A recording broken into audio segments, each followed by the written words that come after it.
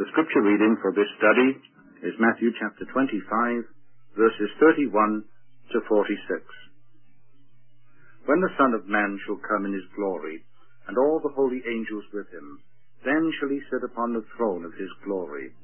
And before him shall be gathered all nations, and he shall separate them one from another, as a shepherd divideth his sheep from the goats. And he shall set the sheep on his right hand, but the goats on the left. Then shall the king say unto them on his right hand, Come, ye blessed of my Father, inherit the kingdom prepared for you from the foundation of the world. For I was an hungered, and he gave me meat. I was thirsty, he gave me drink. I was a stranger, and he took me in. Naked, and he clothed me. I was sick, and he visited me. I was in prison, and he came unto me. Then shall the righteous answer, saying, Lord, when saw we thee an hungered, and fed thee, or thirsty, and gave thee drink? When saw we thee a stranger, or took thee in, or naked, and clothed thee? Or when saw we thee sick, or in prison, and came unto thee? And the king shall answer, and say unto them, Verily I say unto you, inasmuch as ye have done it unto the least of these my brethren, ye have done it unto me. Then he shall say also unto them on the left hand, Depart from me, ye cursed, into everlasting fire, prepared for the devil and his angels. For I was an hungered, and ye gave me no meat. I was thirsty, ye gave me no drink.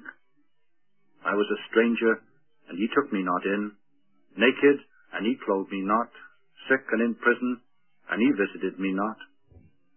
Then shall they also answer him, saying, Lord, when saw we thee an hungered, or athirst, or a stranger, or naked, or sick, or in prison, and did not minister unto thee? Then shall he answer them, saying, Verily I say unto you, inasmuch as ye did it not to one of the least of these, ye did it not to me. And these shall go away into everlasting punishment, but the righteous into life eternal.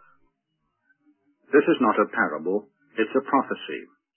The story of the wise and foolish virgins was a parable.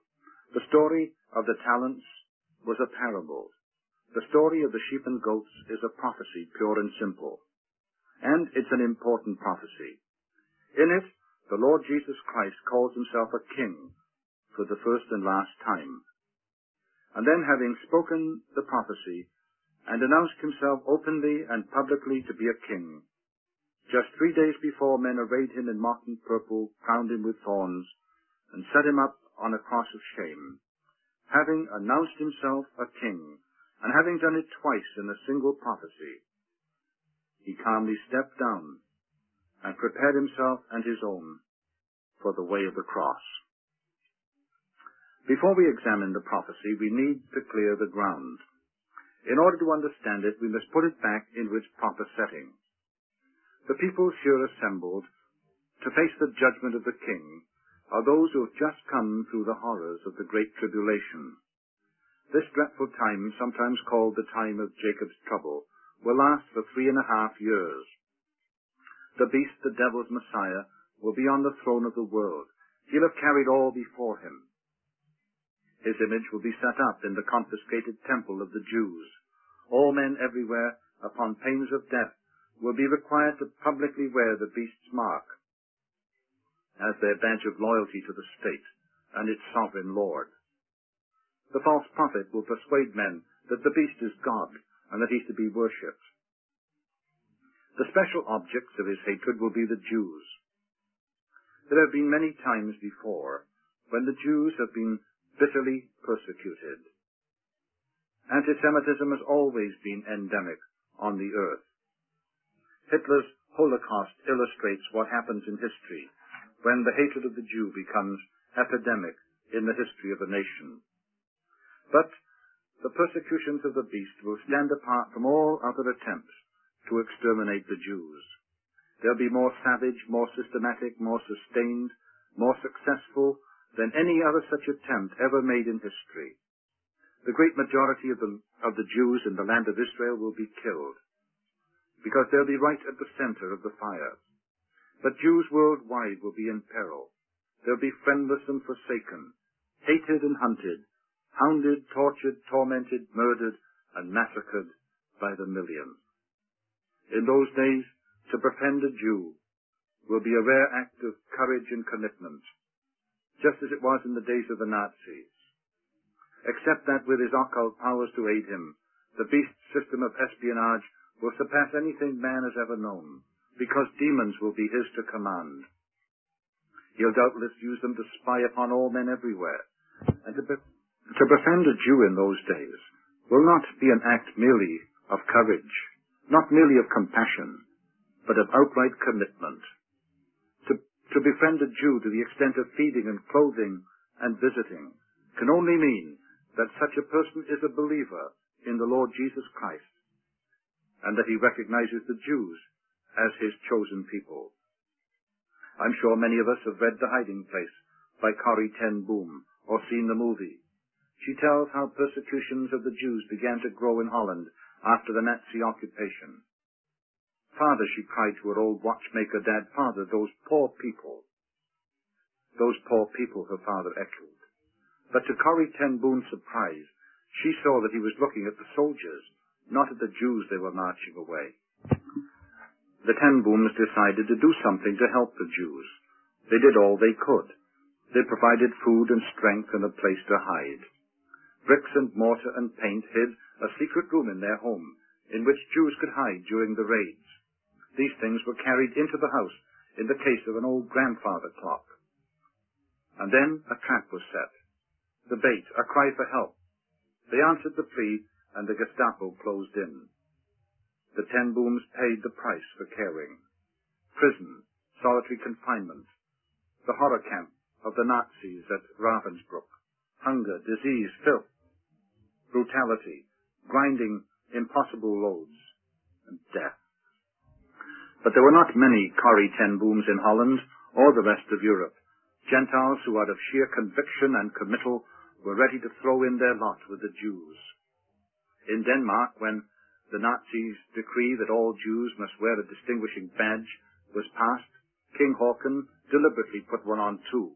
And when the king put one on, the great majority of the Danish people did the same, and thus defied the Germans. But that was a rare exception. For the most part, the price was too high. It was too dangerous.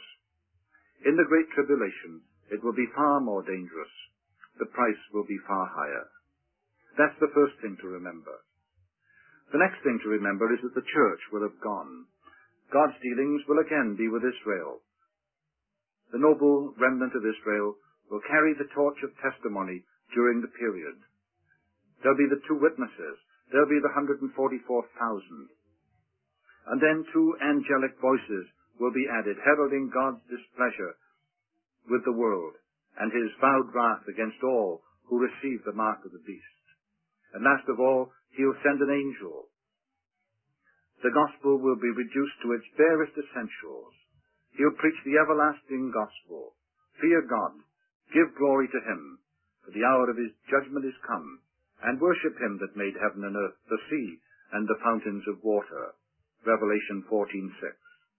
In this everlasting gospel, there's nothing at all about Christ, for the majority of those who will hear this gospel will never have heard of Christ. It's the primeval, pristine gospel, the bare bones of the gospel, God-centered rather than Christ-centered. It will call for three things. Conviction, fear God. The world will be in dire fear of the beast. God says, fear me. Not only conviction, but confession. Give glory to him, for the hour of judgment is come. It's no longer the day of judgment, it's the hour of judgment. And then too, not only conviction and confession, but consecration. Worship him that made heaven and earth.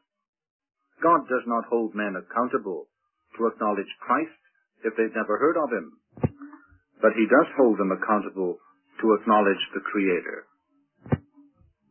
Before we get down to this prophecy of the sheep and the goats, we need to look carefully at the two great principles which underlie the judgment of the King in dealing with the Gentile world.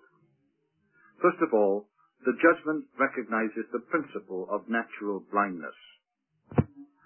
Both the people who are called sheep and those who are called goats cry, "When saw we thee?" They claim, and rightly so, that they never knew him. They never saw him. For those of us who have heard the gospel of Christ, there's no such excuse. Jesus says to those, "The word that I have spoken, the same shall judge him in the last day."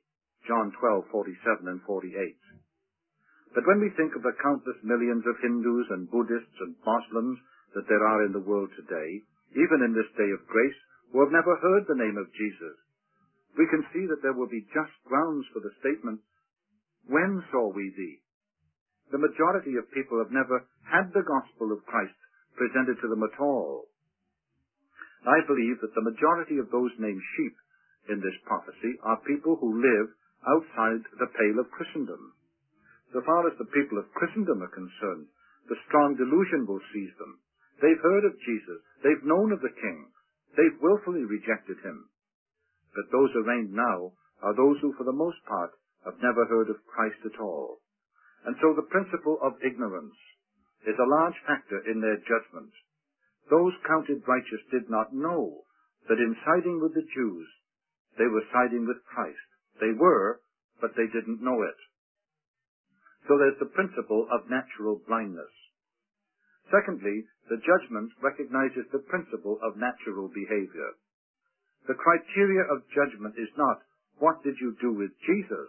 For they'd never known him. But what did you do with the Jews? In the day in which these people live, natural behavior would dictate caution, to say the least. Self-interest, self-preservation will dictate the need for turning a blind eye and a deaf ear to the plight of the Jews, just as most Germans did during the Nazi regime. The prudent thing, the natural thing, will be to look the other way and keep your mouth shut. Since the criteria of judgment will be, what did you do with the Jews?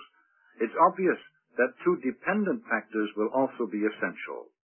The opportunity to do good was present. Now, it is a remarkable and indisputable fact that Jews are found everywhere in the world. In at least 20 key and powerful nations, they hold important positions in commerce, education, finance, medicine, science, art, and government. But they are scattered far and wide in greater or smaller numbers throughout the whole world. When the time comes for the Lord to finally gather the Jews back, they'll be gathered back from the four winds and from the four quarters of the earth. They are found, therefore, scattered abroad, coextensively with the nations, or the Gentiles, for whom they are to form the test during the tribulation period. So the opportunity to do good to the Jew, and therefore, unwittingly, but actually, to confess faith in Christ, will be present. This is an important factor in this judgment. And then not only the opportunity to do good was present, but the obligation to do good was equally present. Every man has an obligation to respond to the test that God sets up in a way which will show some measure of belief in God. The judgment before us is one of works, but it is works of such a nature that God can find in it the germ of faith. As we've seen, the days will be so dark and so dreadful, and the price of befriending a Jew so high, that the very act of doing so will bespeak some kind of faith in God, even though it's the faith as a grain of mustard seed. In the context of the prophecy, then, works become the silent and shining evidence that the Gentiles depicted as sheep dared to believe God and had it counted unto them for righteousness. And they betrayed their belief in God, glimmering and feeble as it was, by what they did. This is the background for the prophecy. If we lose sight of this background, then we shall be skating on some very thin ice indeed, and shall find ourselves in danger of falling through into the icy waters of doctrinal error. Now let's get the outline of the prophecy in our minds. The prophecy divides into three very distinct parts. We have the throne in verse 31, we have the throngs in verses 32 to 33, and we have the thrill in verses 34 to 46. We begin with the throne. When the Son of Man, we read, shall come in his glory, and all the holy angels with him, then shall he sit upon the throne of his glory. What a sight it will be! All the holy angels will be at his back. All the unholy angels will have already been cast down from their seats of power in the heavenlies, and the church, God's heavenly people, will fill the thrones and positions which once they occupied. As one angel in one night could smite all the vast host of Sennacherib, the sight of all these holy angels must surely strike awe and fear into the hearts of men. But attention will not be focused for long on the angels. Attention will be focused on the Son of Man in his glory. As we've seen, that title, the Son of Man, relates primarily to Israel. It's the title that the Lord employs of himself in describing his relationship to the world of men. And he entered that world as a Jew. As a man, as a Jew, as a descendant of Abraham, as a rightful claimant to the throne of David, as the rightful claimant to the throne of the world, as a king.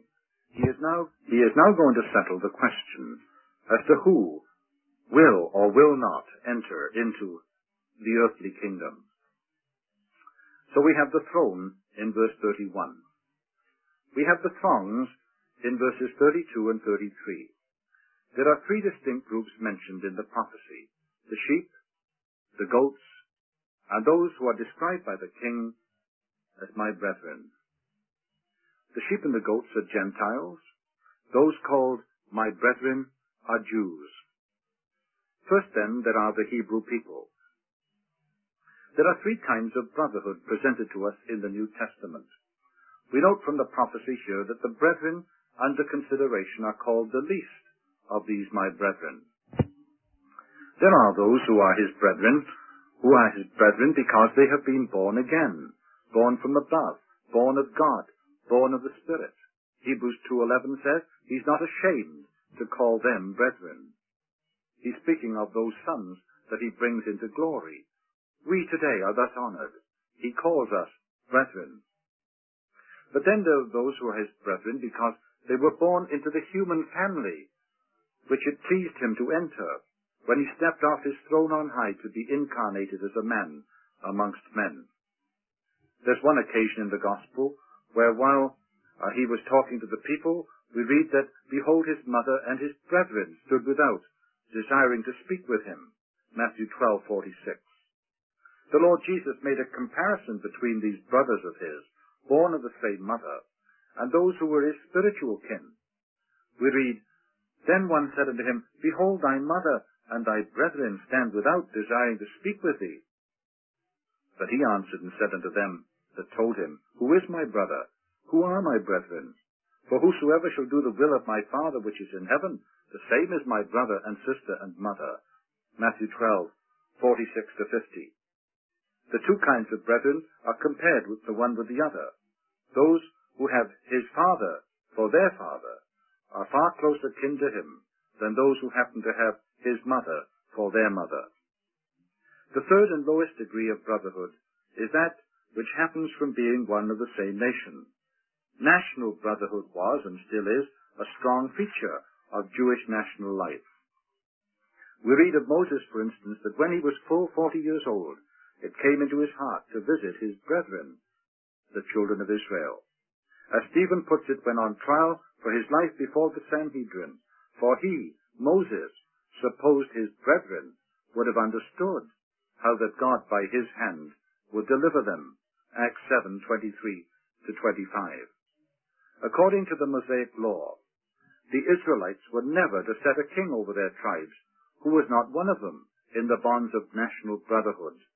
One from among thy brethren shalt thou set king over thee.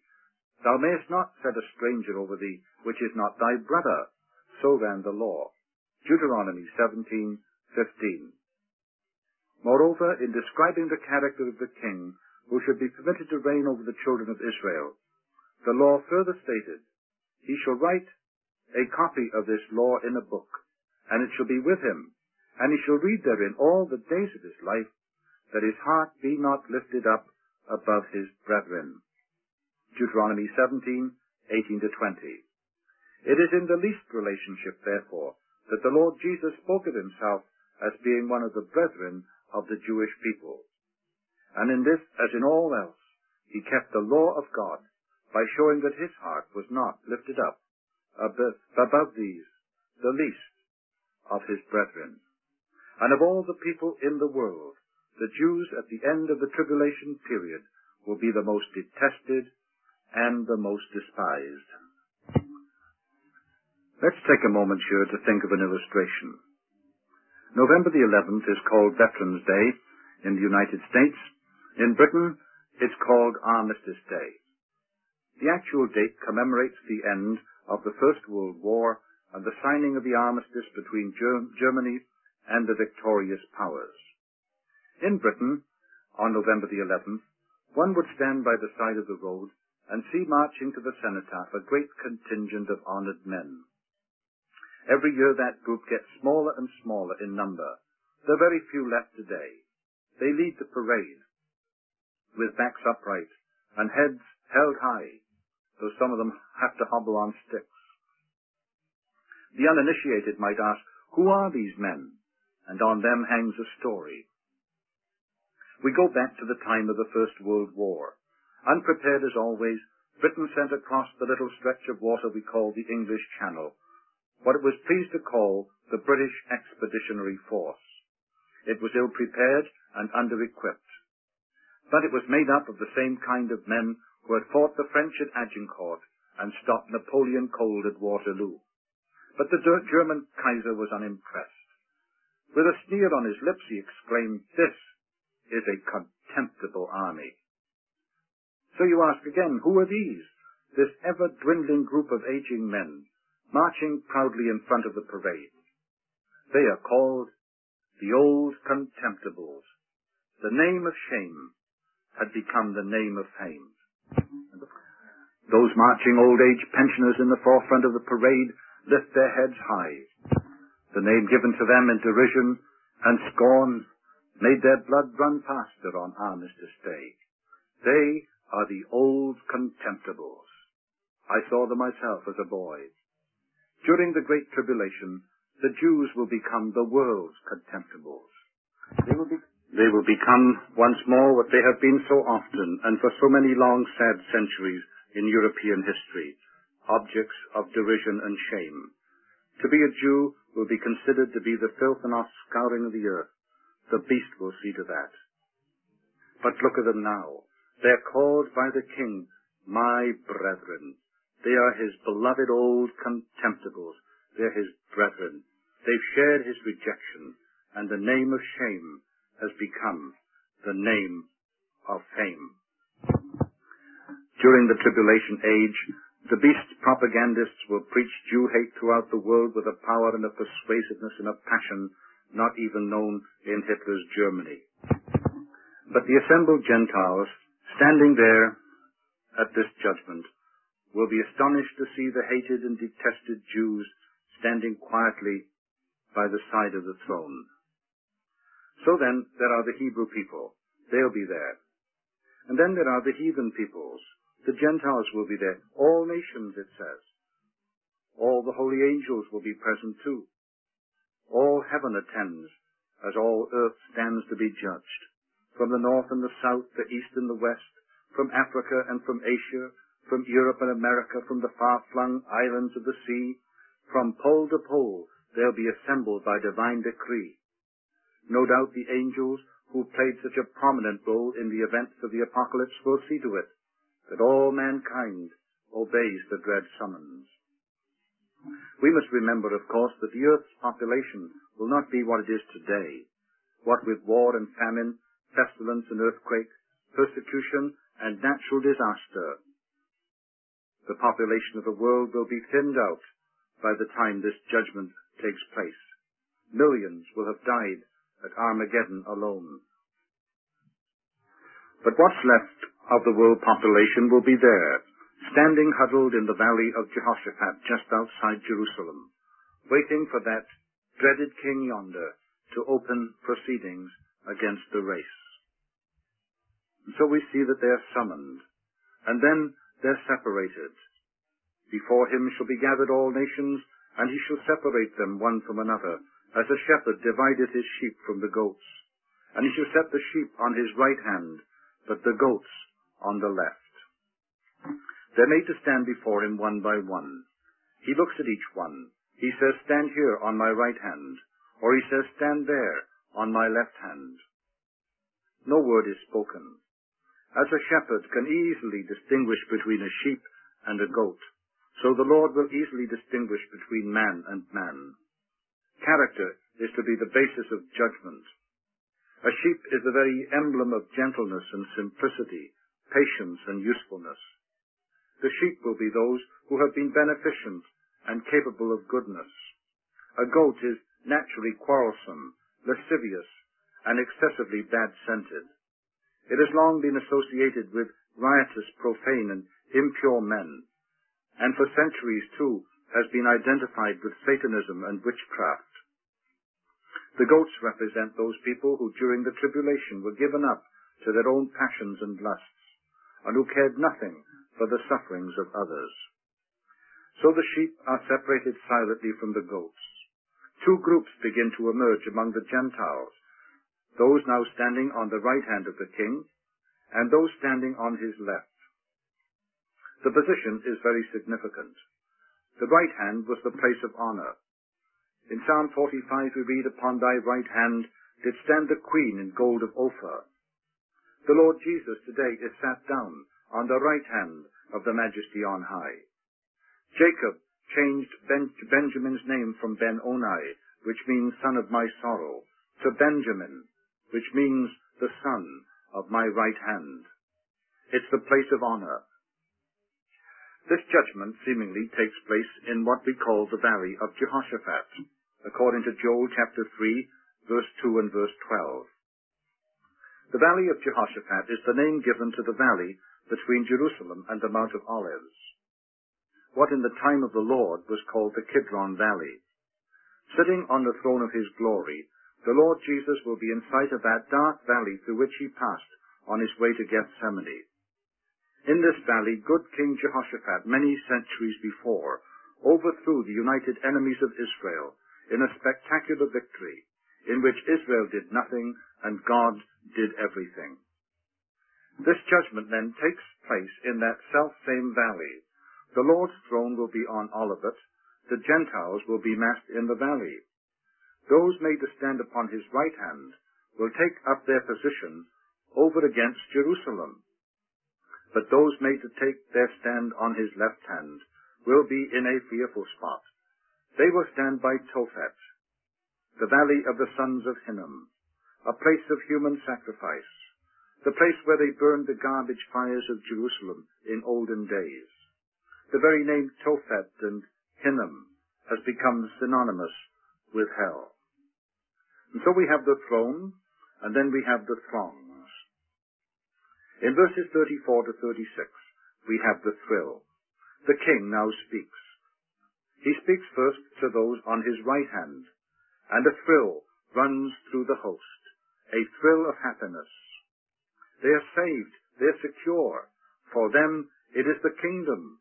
They can march singing down the mount and on into Jerusalem. We note, first of all, their standing, verses 34 to 36. Come, ye blessed of my Father, inherit the kingdom prepared for you from the foundation of the world. For I was an hungered, and ye gave me meat. I was thirsty, ye gave me drink. I was a stranger, ye took me in. Naked, and ye clothed me. I was sick, and ye visited me. I was in prison, and ye came unto me. They have a standing in the blessing of the Father of our Lord Jesus Christ. The closest, perhaps, to which we can come in understanding their standing is to remind ourselves of Rahab. James tells us that Rahab was justified by works. Paul tells us she was justified by faith.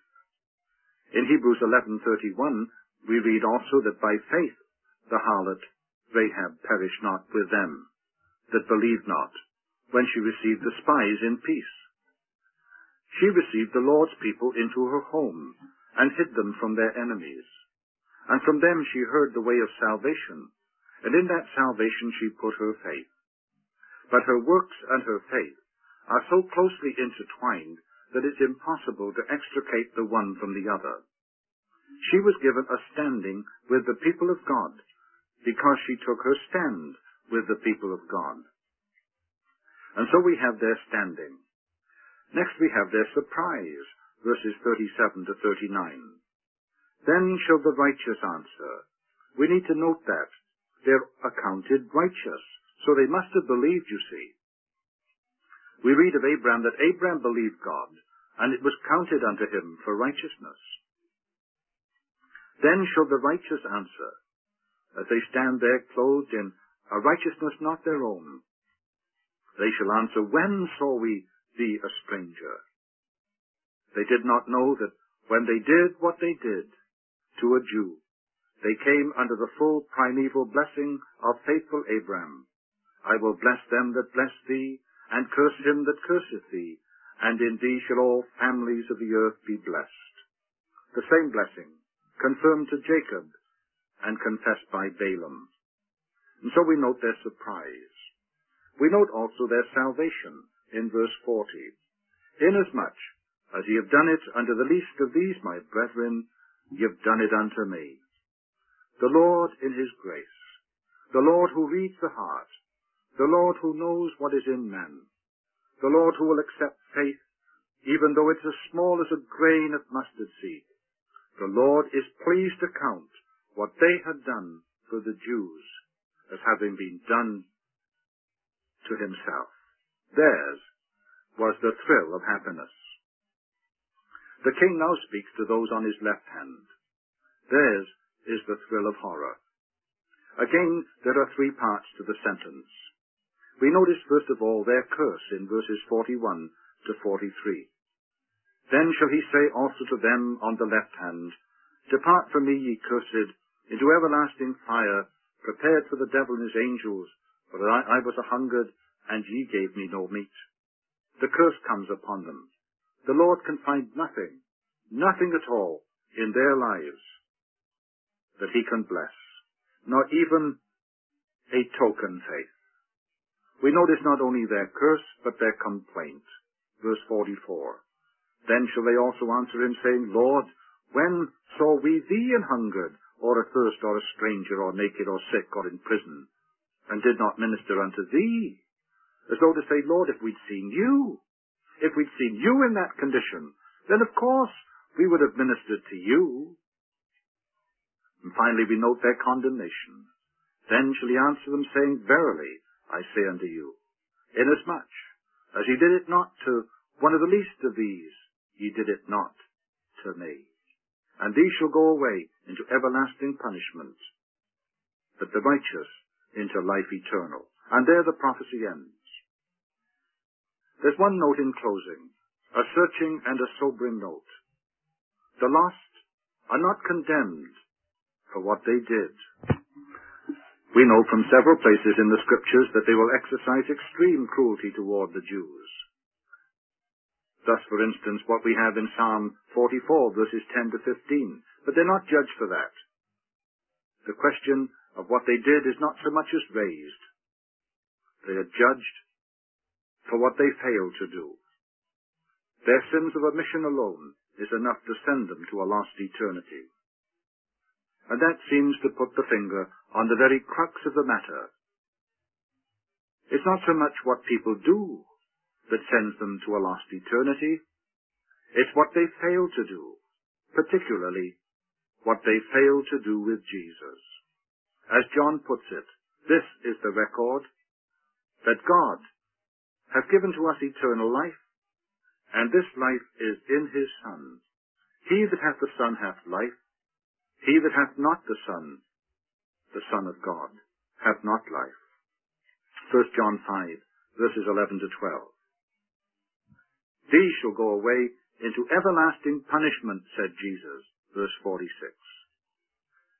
These were the last words of his public ministry. And with that, he had no more to say. The big question today is simply this. Not what have I done to the Jews, but what have I done with Jesus.